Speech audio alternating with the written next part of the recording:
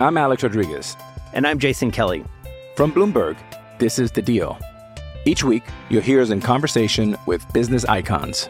This show will explore deal-making across sports, media, and entertainment. That is a harsh lesson in business. Sports is not as simple as bringing a bunch of big names together. I didn't want to do another stomp you out speech. It opened up so many more doors. The show is called The Deal. Listen to The Deal. Listen to The Deal on Spotify.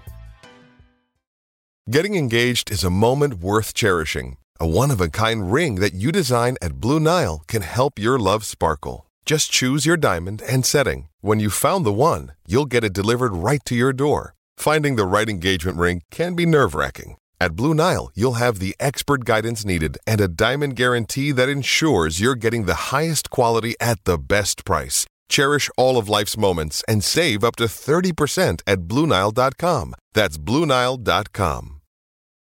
Does Monday at the office feel like a storm? Not with Microsoft Copilot. That feeling when Copilot gets everyone up to speed instantly? It's sunny again. When Copilot simplifies complex data so your teams can act, that sun's shining on a beach. And when Copilot uncovers hidden insights, you're on that beach with your people, and you find buried treasure. That's Microsoft Copilot. Learn more at Microsoft.com/AI for all. It is the Blue Room. It is Blue Monday. I am Matt Jones, joined as ever by Dave Downey to reflect on an eventful weekend for Everton, an eventful weekend in the Premier League. Dave, how are you doing? Yeah, doing okay. I mean, I was petrified. I know we sat there watching it, didn't we? I was petrified of Luton and what they looked like they were going to do at Newcastle. And I don't know, I don't think many of our fans would ever want to thank Newcastle for what they did. But I'll tell you what, mate, when they got those 2 goals to get the draw, I think that was not a blessing in disguise for us, but certainly a help anyway, wasn't it? Oh, yeah. I was more annoyed at Newcastle than Luton, to be honest. Yeah, certainly one of our former players as well. But yeah, that was annoying. But listen, it wasn't the worst set of results in the end for us, was it? Over the weekend, there was a few. I think Forest got a good point, didn't he? I think when you look at that league table now, Matt, there's at least 4 sides above us now who are seriously in amongst it. And I think it typically happens every season, doesn't it, where you get a side or two just drop like a stone. I think you look at Palace are in real trouble, issues with Hodgson. I don't know if you've seen what they did on Match of the Day as well, all sorts of protests for their owners. Very similar to what we know over the years, and we're quite familiar with all of that stuff, aren't we, about the chairman and the board and all that sort of thing. And then you look at Forest as well, even though they've got Santo in there, they're still not picking up some really decent results. Brentford too. So, I mean, you look at the results there, there's only 3 to 4 points between us and them above us. So it's not only us or Luton anymore. I think you've got a few more sides who've come into this battle to stay up. Yeah, Palace feel like the one, don't they? And it's not just the issues off the pitch with Hodgson and the fans and the direction of the club. They've got, I believe it's Elise, Eze and Gehi are all out injured for a few weeks as well, which is obviously good for us when we play them on that Monday night, 2 weeks today. Well, I'm not sure whether you saw it or not, Matt. With Elise, there was real chaos after that when he come off. He came on off the bench and then came straight off when he was trying to sprint and get the ball, and it got launched forward, and when they were trying to be on the counter attack, and he ran about 10-15 yards and just stopped, looked at the bench and just said, something's gone, you know what I mean? One of his muscles, there was an issue on one of his muscles in his leg. And if you look at Hodgson, he looks furious. Elise comes off, didn't even speak to him. And then post-match, Hodgson says that, well, typical Hodgson, he said, well, it's not my fault. The fitness group said he was fine to play. So I'm basically, in not verbatim, said that we need to blame the fitness guys, and all of the people who sought him out said he was fit to play. So that's why I put him on. But it doesn't go back to old adage, I think Moyes used to say about this, where you wouldn't even include a player on the bench if he's not 100% fit.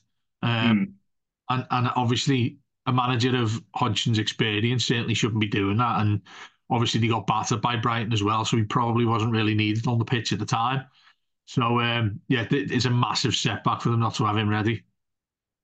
Yeah, loads going on over the weekend, both ends of the table. Just before we get into talking about Everton and the player of the weekend and a bit more about the game as a whole, the big talking point bizarrely on Sunday was about Arsenal players celebrating at the end of the win against Liverpool. And they get accused of a lot of this, Arsenal, I think, Dave, in regards to when they win, maybe they go a bit over the top. But the pile on from the game yesterday has been quite astonishing. I know, Jamie Carragher said get off and get down the tunnel straight away on the broadcast when Odegaard was fooling around with the camera. And then Gary Neville said they were immature afterwards and that kind of stuff. And there's been a few ex-pros and pundits trying to put the boot into them. But my word, it's caused such a stir today and last night. And I just sort of look at it and think, is this what it's come to now where Arsenal have beaten a team that have lost one game all season in very controversial circumstances? They thrust themselves back into the title race at 2 points behind. And they can't have a bit of a laugh and a bit of a joke at full time, really. Is that where we're at now with football? Well, it was only the guy, wasn't it, at the end when I'm not too sure if this, I haven't looked in the papers today, but I'm not too sure if the guy who was actually taking his camera off, obviously the photographer, and I don't know whether he knew him quite well or possibly, I don't know, a birthday or something like that. But quite clearly, it was a joke he was having with the guy taking his camera and stuff like that. If you go as far as what Carragher said there, I think it sounds really bitter and quite petty, to be honest with you, because he's saying he should be down the tunnel celebrating, or not even celebrating, so he should be down the tunnel, obviously getting back in the dressing room and seeing what Arteta did. But the other thing where it goes out the other side is, you remember back to when, and obviously not a memory we want to particularly to discuss too much, but you remember when Liverpool won against us in the last minute, he had Klopp running all over the pitch and celebrating. If that happened Liverpool-wise and they ended up with the result that Arsenal did, Jamie Carragher would not be saying exactly what he said about Arsenal. And I'll get belts for this again, Matt, but I've never particularly disliked Carragher. I think he's a good pundit. I like what he says. I like how he talks. I like how he discusses us as well. I think it's quite sensible what he says. That to me was it just looked like he was crying over what happened in that game, really. And let's face it was one player. You know, it wasn't the whole team did typically what we do if we won a game. You go to Gladys, they clap, then go back down into the changing rooms or whatever, have a chat with the manager, whatever it is. The guy's not running around as if they've won the league. He's just having a laugh and a giggle with a guy, a photographer. I'm pretty sure there'll be something amongst that, because he's not just going to simply go over to a random photographer and grab his camera and start taking photos of him. I don't know what's happened there. Clearly, that insinuates to me that there's been something there. But you're absolutely right about how things go out of proportion in this league now. Do you know the other side of it as well, playing devil's advocate, Matt? I'm just glad it wasn't about VAR. So, maybe you'd like to watch something like that instead of talking about VAR stuff, which, I mean, that game, it's probably one of the first I've watched which didn't really have any relevance of VAR. Well, I think the Arsenal first goal was checked, though, wasn't it? Like all the goals were I think a couple of goals were checked in that game still. But I do think the Saka one, though, Matt, the Saka one, I can understand that because that shot's gone in. I think they're right to check whether he stepped in front when the shot's been gone in. You check whether the player who's knocked it in is offside. I actually think that one's okay. But you're right. There seems to be like a level of paranoia now with VAR, which will then therefore increases the hatred we've all got of what's going on with this now. Well, as you're right there, to be fair, what you said there about it's still involved, I'd go as far as then saying that it was the least that we've saw from it where there's controversy or anything deeply like that. Yeah. And I thought it was a cracking game to watch, by the way. Yeah, and a few of their fans are still having a moan about penalty getting sent off. But like I do think the whole celebrations of full time and VAR are linked though. Because it just feels to be like a rush to just drain all the joy out of football, like like poison from a wound. It's I don't get this sudden rush to condemn footballers and fans who seem like they're having a good time at the final whistle. It's mad. And I wrote about this today, and I stood in the ground on Saturday after our 2 goals, not knowing whether we'd scored, whether it was going to be disallowed, whether you could celebrate. Like our first goal, ultimately, I knew it was given because Spurs kicked off again, and I just said to me dad, like, "Oh right, we scored." Like that's not what it's about, is it? Going the game, like I think like you're seeing more of these sorts of displays of full time and people sort of letting their emotions loose after the game a bit more because you can't do it during the actual match anymore because you're constantly having to check yourself. And as soon as you see that divvying goal for Spurs lining up to take a free kick after we've scored, you're thinking, well, this is going to be disallowed. Or you're looking like at any, you immediately when you're in the ground, and maybe this is just an Everton thing because we are a bit more pessimistic in that point of view. Maybe other teams don't do it and have the same mindset. Or maybe it's just my issue, my thing. But like I will always, if we scored a goal now, it's like, right, how you do a little internal checklist of how is this going to be disallowed? How could they go about disallowing this? Could it be offside? Could it be a foul? Could something else have happened in the build-up? Is there a handball in there anywhere? And I think it's very rare now that you get a goal which is pure in that sense, if you get what I mean, which isn't, there can't be retrospectively turned over in any way, shape, or form because you're thinking and worrying. Like I thought that even Spurs goal the weekend, the second one, I thought there might have been an offside in the build up to that. So I imagine the net fans were thinking the same. And it feels like that little bit at the end of a game when you've won and everyone's on the pitch, player, manager, fans, you've won a big game. It's almost like one of the last untainted, uncontaminated, pure bits of football you can have that you go to the game for because you can't really celebrate goals anymore. But I'm to check yourself and wait and worry and be anxious. But you don't get that rush anymore. So, effectively what I'm trying to say is, fair fucks to them for going a bit over the top, for being a bit daft and enjoying that with the fans because you can't really get your joy anywhere else in football at the moment, can you? Well, you think about us as fans, obviously that's the thing that's top of the list that this affects. VAR has affected is mostly fans that suffer more than anybody else. But you think if you're playing as well, there must be an immense frustration when you're actually the person that is playing, that you're trying to create chances, you're trying to score goals. There's a purity of. Sorry to interrupt you, but you saw exactly that with our first goal on Saturday because Harrison and Calvert-Lewin were sort of a bit like, oh, I don't know what's happened there. I don't really know who scored. Like just gave each other like a little low five, and that was it. It wasn't like there wasn't like a big happy moment like where they battled back, played really well and equalised. It was like, oh, I'm not really sure about this, and that's shite. Well, the other side of that, Matt, the flip side of it is you start hoping that it's happened when someone scored against you as well. So the purity in any regards of a match you watch is just, it's been evaporated from us. It's gone. It's interesting that we're talking about this because I had a chat briefly with a guy on Twitter. He's a Southampton fan. And he said since they've gone down, they've enjoyed football more than they ever have since VAR came in. So how long's VAR been in? Maybe 5-6 years max since it's been. Well, it is that, isn't it? Because of what happened in the Women's World Cup when it was first put in. And he was saying to me, since they've gone down, the actual games themselves, he felt like a proper fan before. And I mistaken him in what he said. I said, what do you mean by proper fan? Is that you slating fans of the Premier League? He said, absolutely not. He said, it's pitying. There's a pity towards fans in the Premier League because, yeah, okay, you've been relegated, you've gone to the Championship. No one wants that. But he said, it's not, you wouldn't even go as simplistic as, I'm making the best of what's gone on with us and we've got relegated, so you try and stay as positive as you possibly can. It's not even that.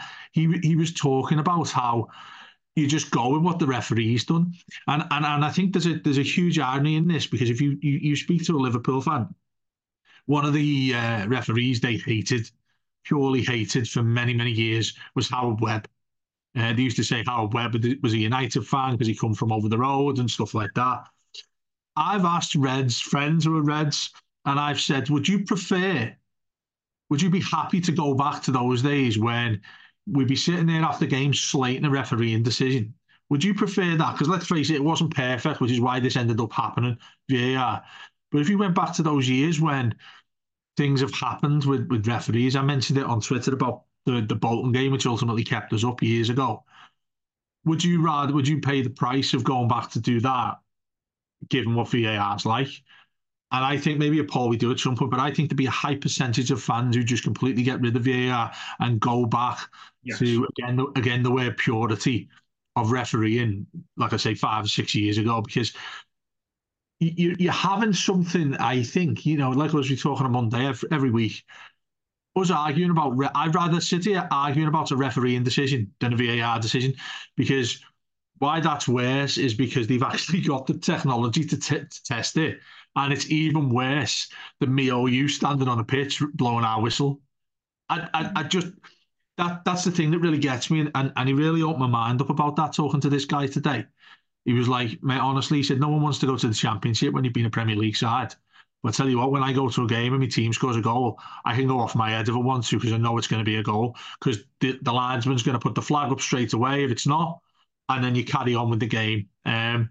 It's a real shame that that's a rarity to us in the Premier League. I'm Alex Rodriguez. And I'm Jason Kelly. From Bloomberg, this is The Deal. Each week, you'll hear us in conversation with business icons. This show will explore deal-making across sports, media, and entertainment. That is a harsh lesson in business. Sports is not as simple as bringing a bunch of big names together. I didn't want to do another stomp you out speech. It opened up so many more doors. The show is called The Deal. Listen to The Deal. Listen to The Deal on Spotify. Hey, it's Kaylee Cuoco for Priceline. Ready to go to your happy place for a happy price? Well, why didn't you say so? Just download the Priceline app right now and save up to 60% on hotels. So whether it's Cousin Kevin's Kazoo Concert in Kansas City, go Kevin, or Becky's Bachelorette Bash in Bermuda, you never have to miss a trip ever again. So download the Priceline app today. Your savings are waiting. Go to your happy place for a happy price. Go to your happy price, Priceline. Well, that used to be it, didn't it? In the ground, you'd look at the assistant referee and you'd know then whether it was a goal or not. That was the first and last check you did really on any goal. But yeah, there you go. There's our silver line if we get relegated. It's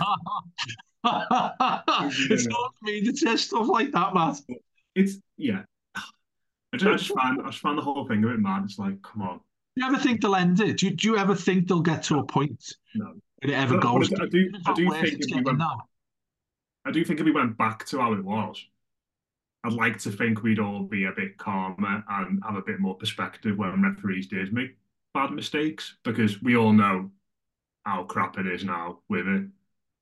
If that makes sense. Because I think like the temptation and the instinct when it wasn't a thing, I'm sure if people go back to listen to us on pods after we've been done over by a referee before VAR, we will be saying stuff like, oh, we can't wait till technology comes in. This will sort all this out, and it hasn't, has it? It's still rubbish. Like, they still get decisions wrong, and it's killed what should be one of the most sacred things in football, which is being able to celebrate a goal in a stadium that you've seen live with your eyes, and you can't do that anymore. So, well, it's like the other thing as well. It's like, get home and people have the traditions of games. You go and get your chippy tea on the way home, and you watch Match of the Day overnight. When you go, like the other day, going home Saturday, looking at watching Match of the Day and the games that have been on, particularly that Newcastle 4-4 with Luton, and I'm looking for to be a VAR decision, and like even like the BBC and everything with Match of the Day have their own sort of little graphic VAR, and I'm like, that's how far it's gone, because you're going to have to use that at some point in a game. I can't remember a game where it's not being used for anything, absolutely anything. Sending off, offside, goals, penalties. Can you remember when there's not been a VAR decision happening in a game? I think it's got to a point now where the referee inside of it, those in Stockley Park, are thinking, well, we almost have to do this. Maybe there's on their side of it. I'm not going in sort of defending them, but a lot of them must sit there and think, we have to check on this, otherwise. I'm not going as far as saying these guys are sort of like got their arm, the hand strapped behind their back in terms of what they have to do. But it does feel like there's a pressure to have to make a particular decision, because there's no way they can finish a game and then say, yeah, that was perfect, referee was perfect, linesman was perfect. there's no way anybody's going to be employed to be able to do that. So that's why I think that there's no fairity. There's nothing fair involved in the way it goes, particularly when you look at other sides as well. I mean, how many times have people, and look, we're probably the wrong fans to say this as fans of Everton, but we've seen decisions, big decisions, which we've spoken about a lot quite regularly on our podcasts, that have happened against us. Now, I don't think you yourself probably watch more games than me when you get a chance, but you see other games and you think there's not many who've got worse decisions than us. We look like we look like we're getting bollocked every week. Let's be fair. Yeah. Wolves are the only ones I'd say who've had harder luck than us. Maybe they seem to get shockers every week, but yeah, it's shite, but it's here to stay. And it's just shite. Final word. It's just shite. So let's talk about someone that's not shite now. We'll go from our Everton player from the weekend. I'm going to go first in this one, Dave, because I always defer to you, and you always say Vitaly Mykolenko, but I'm gonna go first today with this one, and I think he deserves loads of credit actually to Idrissa Gueye, because is that going to be yours? He was going to be first out of my list, but yeah, go on. Mykolenko second. I don't think Mykolenko was that good this year. No, this didn't get a good game actually, but Idrissa Gueye was brilliant. You know, obviously he's been away the last month. He was injured before he went off. We just didn't really know how long he was going to be out for, and in fact, he was back on a plane this week, straight back into the side. Yeah. And just thought he had a really good game, non-stop throughout. He took a couple of really heavy knocks, didn't he, too, and just carried on, plowing on, really. And he gave us something different in that area of the pitch that we've not had since he's gone. Yeah. Like, as much as Onana gets it, gives it, is a big physical presence in there, and James Garner hustles and bustles about. I don't think either of them are as intense or intelligent in the way in which Theo hunting the ball as he is out of possession, and the amount of times he just broke up their attacks, got us going was absolutely fantastic. And he's one of those players I think sometimes that when he's been in the team for a bit and you're watching him, he can do your head in and you think, oh, he's sloppy on the ball and all this, but when he's been missing for a bit and when he comes back into the team, I think you really notice what he does give us. Yeah, I think there's he's a conventional defensive midfield player, which you don't see that often. I think that sort of it sort of fell out a little bit of what we see in games now, because it needs to be a box-to-box player who's playing as a six. You know, and maybe a little bit older in terms of the core in previous seasons. He's probably a full 10 now, let's face it. But he was in the team as somebody who's a defensive midfielder who can go forward. I'm sure Onana would have been asked to do that sort of thing. I'm not really sure he's that kind of player for us now. But with Idrissa Gueye coming back in, his job is to mop up what comes in behind the midfield and just in front of the back 4 or 5. And he did that immensely. I completely agree with you. I think Højbjerg for them, who's somebody we very nearly signed a few seasons ago, he's generally been a top player in that position. I thought Idrissa Gueye was better than him. And that's they're big comments to make on a player that's been out for a while. I mean, the last time he played was well before he went out to with his nation as well. So for him to step in, was Spurs away, wasn't it? Did he play in Spurs away? He played at Spurs away, yeah. Because I don't know. Actually, it might have been before then. I think it was before then. Someone will have to check, but he when he first came back, I was really critical of him because initially the only way I could defend him by saying when he was at a team like PSG where he's going to play a different style of football, well, a completely different match than you would do when you're playing at Everton, because you're playing for the team who's going to have 70-80% of the ball. When you're in France playing with PSG, you come back to Everton in the Premier League, it takes a while to get back. There's one thing I'd criticise him back in that game. Matt, what do you think it's going to be? From the game on Saturday? Yeah, one thing that shot was horrific, wasn't it? Yeah, that's it. That shot was horrendous, and he's never been able to hit a ball properly. The other point of that as well is I'm not sure he was charging in from the right hand side, but he just laid it off to him. We've got a chance of scoring a goal. But yeah, I mean, you can't really take away what kind of performance he had there. So yeah, I think it's a top player to go for. Just again, he's going to be crucial for us to have him back. Yeah, the last time he did play was at Spurs away. He played 24 minutes that day. Yeah, I think he came off and Gomez came on, didn't he? Obviously played really well for that game. So, he can't play many for us this season. I don't know what, 10, 15 games, something like that. It's been funny for him. I think he started the season when we had no wingers with Garner playing on the right wing, and then I think Dyche has gradually moved away from him in midfield, hasn't he, and settled on Garner and Onana. And I think there are a couple of home games in a row. I can't remember off the top of my head. I think Luton was one. Yeah. Where he started and he was dragged off at our time when we're trying to push for the win. So that's going to be interesting in midfield. Because I don't think Onana's too far away, is he? By the sounds of it, it sounds like something little. Decore's back doing work on the grass, apparently, whatever that translates to in terms of Dyche terminology. But how we set up in there, effectively, you've got 4 players, haven't you, for 3 positions. One of them is Decore when he's fit, I think 100%. And then you've got 3 into 2 in the sort of 2 deeper midfield positions. And I think he's got quite decent options there. And it'd be interesting to see who he actually does go with, if everybody ever does get fit. Well, yeah, it's just a bit of a shame to think it's away at Man City if any of these lads are back, really, isn't it? I think you'd be hard pressed to say we get something when you go away to them, given the Liverpool getting defeat there. Basically, open the door for them because if they win both of the games in hand, they go top. But in regards to my player, I've gone for Ben Godfrey because I think I didn't notice he was playing right back for about, I don't know, half an hour, most of the first half. And that was because there was a consistency from him where I thought there was no particular, and sometimes when you watch games and you think they just fly by, you don't see anybody particularly because they haven't done anything wrong, nor have they had the ball much. I think the former what I said there was exactly what he was like.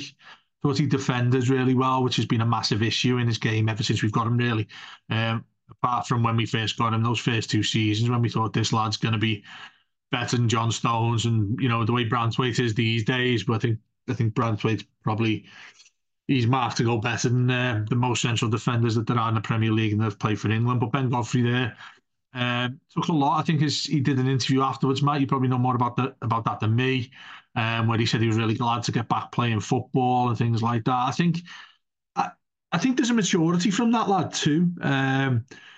You don't really hear much of him in terms of speaking out loud or, I don't know, going out in the lash like Rashford at Man United. He just seemed like a quiet lad who just cracks on with it. The other interesting thing is, I don't think Patterson's longed for Everton, by the way, as long as Sean Dyche is the manager. No idea what's going on with that because he's a very, very talented lad. Maybe not achieved it with us yet, but he's somebody you probably get a big price for if you let him play like 30 odd games in a season. But nonetheless, getting Godfrey back in right back, we know how versatile he is. And then bringing Seamus on for him towards the end. I think that he's somebody, again, he'll be crucial to us given the fact that how small our squad is. You're not going to have Seamus playing full 90 for the rest of the season. So if he sticks to that level of form, he's been through a lot of downs, hasn't he? Since like all of us are saying, why has he gone crap? You probably you loan him out, you probably try and sell him.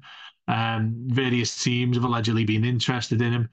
There was a real professionalism what he came in and did against Spurs there. So he's going to be my player of the game. Yeah, I think that's absolutely right. He was good.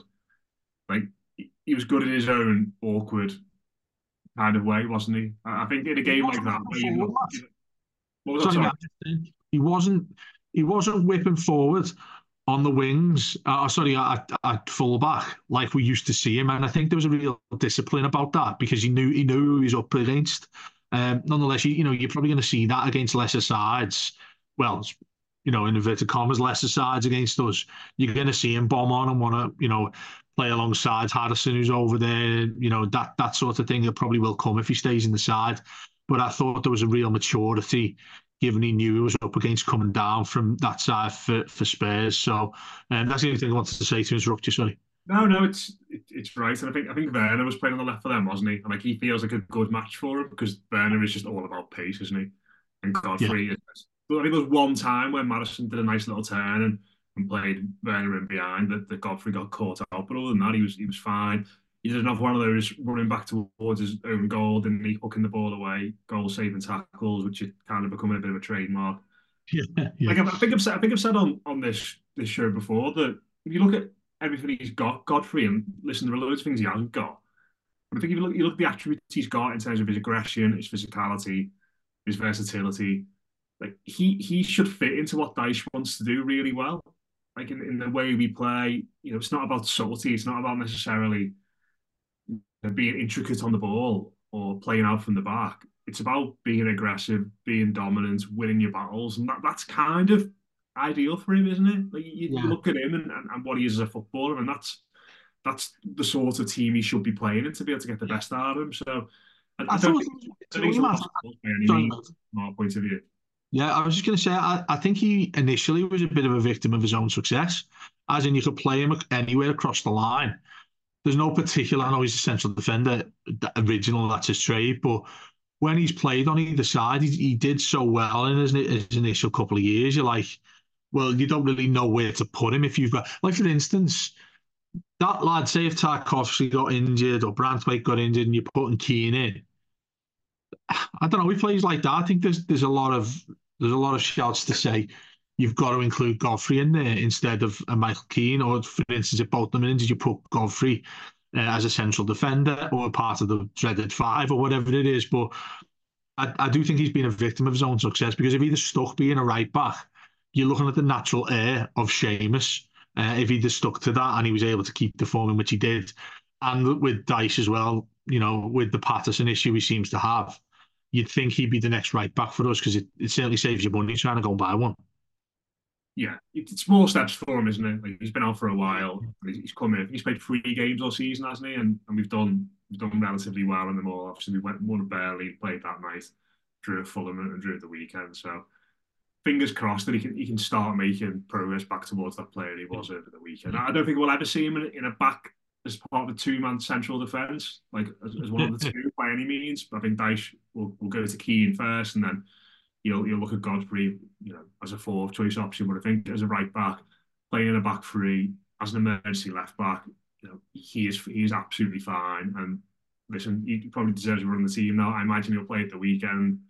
Maybe he's part of a back 5. Who knows? We'll have to wait and see. But with threats to our nation waiting around every corner, adaptability is more important than ever. When conditions change without notice, quick strategic thinking is crucial. And with obstacles consistently impending, determination is essential in overcoming them. It's this willingness, decisiveness, and resilience that sets Marines apart. With our fighting spirit, we don't just fight battles, we win them. Marines are the constant our nation counts on to fight the unknown. And through adaptable problem solving, we do just that. Learn more at Marines.com. Introducing Royal Caribbean's newest ship, Icon of the Seas, the ultimate family vacation. The ultimate 6 slides, 8 neighborhoods, 0 compromise vacation. The ultimate never done that, can't wait to do it vacation. The ultimate chillin' by a different pool every day of the week vacation. This is the Icon of vacations. Icon of the Seas, arriving in 2024. Book today. Come seek the Royal Caribbean. Ships Registry, Bahamas. Just quickly looking ahead to the weekend a little bit, Dave. It is a thankless task, isn't it, City? We're recording this before they play Brentford on Monday night, so who knows how they get on there against them. But the stars look a bit more on it again. Haaland's coming back, so it's going to be difficult for us. What would you be looking to do with the team? Because obviously the core might be back, and Arna might be back. I think at the weekend there were a few tired bodies there. I think McNeil and Harrison in particular looked absolutely gassed at the end. And I don't want to sit here and say let's send the under-12s there by any means, but it does sort of feel like one of those where you can get Dobbin into the team at the expense of one of them, maybe do it. I wouldn't be rushing Decore back into the 11 by any means. Maybe give him half an hour off the bench, that'd be fine. But if he has to miss it out, so he's ready for Palace, absolutely. I sort of feel like it's one of them where, again, this sounds so defeatist, but you've got to think more about Palace in 2 weeks than City in a week. Yeah, I think that's fair to say there. And again, I think there'll be a certain level of criticising because people will say, "Oh, you've got to go there, you've got to go there and go for it, and you can't stop doing that sort of thing." But you're absolutely right. I think it's. I mean, there's never a good time to go and play City. You'd probably want to get the 2 games, home and away games, out of the first 2 games of the season, wouldn't you, if you had that choice?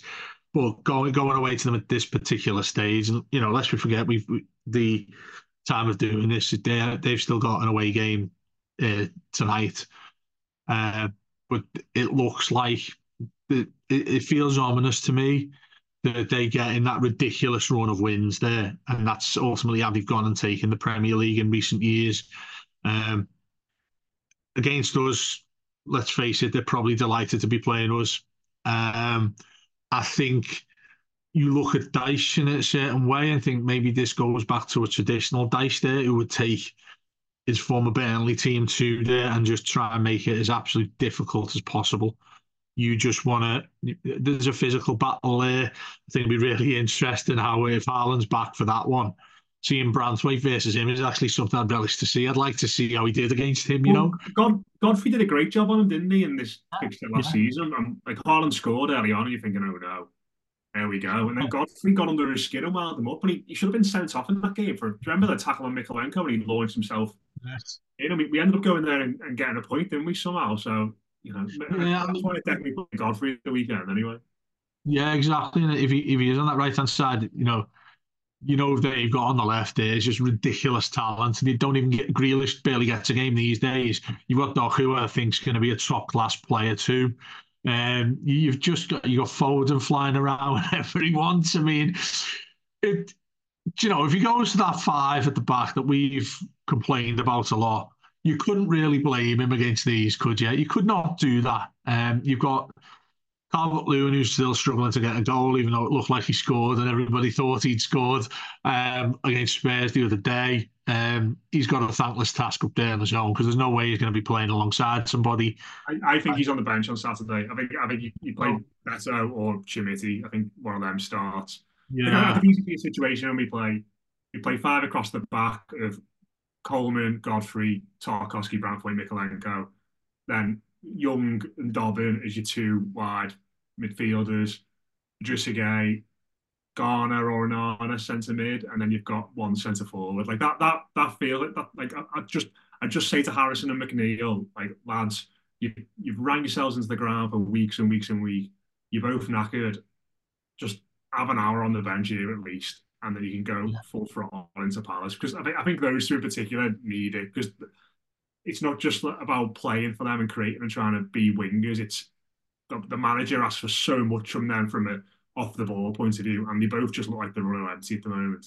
Yeah, I think that's right. I think because the only time you're saying to them there, have a rest, lads. But if we actually got a chance here, or it's only 1-1 with 15 left, might throw you on there to see what we can do, or you both are just going to run your asses off in that game. We need you to track back and stuff like that, because let's face it, if City aren't ahead by the time you get to the last half hour, you're going to basically have 11 lads standing on the goal line, aren't you? That's the only way you get something there. I don't know. Maybe we're being too optimistic of what City can do these days, given that they haven't been great, have they? They haven't been themselves. Maybe a little bit ominous to say that, but I hate to say it, mate, but you're not hide into nothing going there, particularly at this stage, particularly if you've got the best striker in the world back. I don't know. Midfielder in the world back. Just going back to that, what'd you say? The best midfielder in the world back as well. Who's back for that? Who's back? He's back in. He's back playing again now. De Bruyne. Oh yeah, he's there. You've got Bernardo. I don't even want to talk about their team because it's depressing when you're going to go and play them. But I think ultimately the first point you made there is spot on. Like you say, you don't go as far as saying, look, lads, we're going to write this one off, so everyone go and have a break there and make sure you're fit for this big Palace game. We've got to drag them into the relegation fight.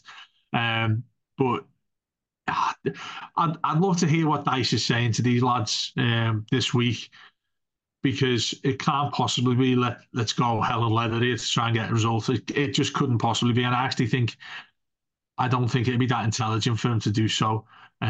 He's an experienced manager here who knows who you're going to play. It's a difficult way of words, isn't it? I think, to Certainly wouldn't word it to us outwardly or to the press, but certainly to that squad that he's got going there. I think it's. I wouldn't envy him saying that decision. I'd probably say Ian won't go and say that for us, will you? While I go to the toilet. Yeah. I think finally, before we wrap up, but I think if Dobbin and Chimiti did start, they came on and changed the game for the better on Saturday. It wouldn't be like it wouldn't be deserved for them to get an opportunity. Listen, it'll be a thankless task for them playing as forwards in a game where we're going to have next to none of the ball, but it wouldn't be unwarranted or undeserved for either of them for the way in which they helped us get back into the game on Saturday. No, I think that's a really good point too. I feel really sorry for Dobbin as well, because when he scored that goal, well, effectively last year now, when we had the 4 wins on the spot there, in 4 wins in a row, the goal he scored there, the way he celebrated and then goes on the bench the following game, I think that's so much of a. I mean, you understand it really that you don't want to throw him in for too much, but I don't think he got back on until a couple of games later after that. And to go from that level of high, when you're a young player, to then you must be sitting there wondering, you obviously know why, if you've got that level of intelligence as a young lad, which he probably has, but you're sitting there thinking, I can't wait to get back on. Gaffer, get me back on as soon as possible. I want to get on there. I want to fly. I've shown you what I can do. And that's no fault of Dice, by the way. Dice is like, well, I can't just throw you on because you have that inexperience. We need to have lads who know what's going on a little bit more than yourself. Difficult to put them on when you're in a struggling condition, but I think starting him or certainly in playing at whatever point, because you've got 2 knackered lads there on each wing. I'd like to see him a little bit more. Chimiti again. I mean, we don't really know what he's got. Seems to have a lot of the reports about him. Seems to be like he's going to be a really, really good forward. I mean, what do we have? Is it Saturday, then the following Monday? So what, 8 days, 9 days? 9 days. I mean, the other way of looking at it, you'll see people saying put out your best 11 because you've then got 9 days until the next one. Or would you go as far as saying 9 days is enough for everything to get sorted for the next game? I just looked at McNeil and Harrison's form. My God, I'd be half tempted to say to them, like, going out 5 days away somewhere, they both done a great job. I know Harrison's been getting loads of flack recently because he struggled, and obviously McNeil's issues off the pitch are well documented. He spoke very candidly and emotionally about them himself last week, didn't he, through the channels? And Did you like McNeil as well? Have you felt he's played a little bit deeper? Yeah, McNeil in particular, I found it so strange that he was rushed back as quick as he was after that Palace injury. It felt like that was close to being a season over. Obviously, we've got lucky because he is playing and can run around on the pitch, but it just feels like he's been rushed back far too quick. And obviously, he's got all the stuff going on off the pitch, and I'd just be saying to him, go and have a few days away from everywhere, and come back in on the Sunday after City or next Monday, and we'll have you right for Palace physically. It's like when you play footy manager and your assistant manager's like player fitness concern over player X, player Y. Like Harrison and McNeil are like in the little red health bar where the heart thing is to signify how much energy they've got. Yeah. They're running on empty. So I'd be sort of tempted just to give both of them. Maybe have them in the squad by all means, because like you said, if that scenario unfolds where we're 0-0 on 60, or God forbid we manage to sneak a goal from a set piece and we can get something, there's a realistic chance of us getting something from the game, then by all means give them half an hour. But I just look at them both and think you need to have a game on the bench, you need to have a few days off, and then that should hopefully serve us better further down the line. We've got some maybe more winnable games, but listen, the manager, I'm sure, will see it differently. So we'll see. We'll talk about that in a lot more detail this week. We'll wrap up Blue Monday. Dave, you're going to be doing subs weekly early this week. Yeah, I think we're sort of swapping over, aren't we? You're doing weekly and I'm doing subs. I'm doing weekly. We've also got weekend preview, and I don't want to have Dave Mooney on for that. Another old new borrowed blue, mailbag, all usual stuff building up to that big match on Saturday at the Etihad Stadium. But that has been Blue Monday. Cheers for tuning in. Up the toffees, and we'll catch you soon. Sports Social Podcast Network. Judy was boring. Hello. Then Judy discovered ChumbaCasino.com. It's my little escape. Now Judy's the life of the party. Oh, baby, mama's bringing home the bacon. Whoa, take it easy, Judy. The Chumba life is for everybody. So go to ChumbaCasino.com and play over 100 casino-style games. Join today and play for free for your chance to redeem some serious prizes. ChumbaCasino.com. No purchase necessary. Void where prohibited by law. 18+ terms and conditions apply. See website for details.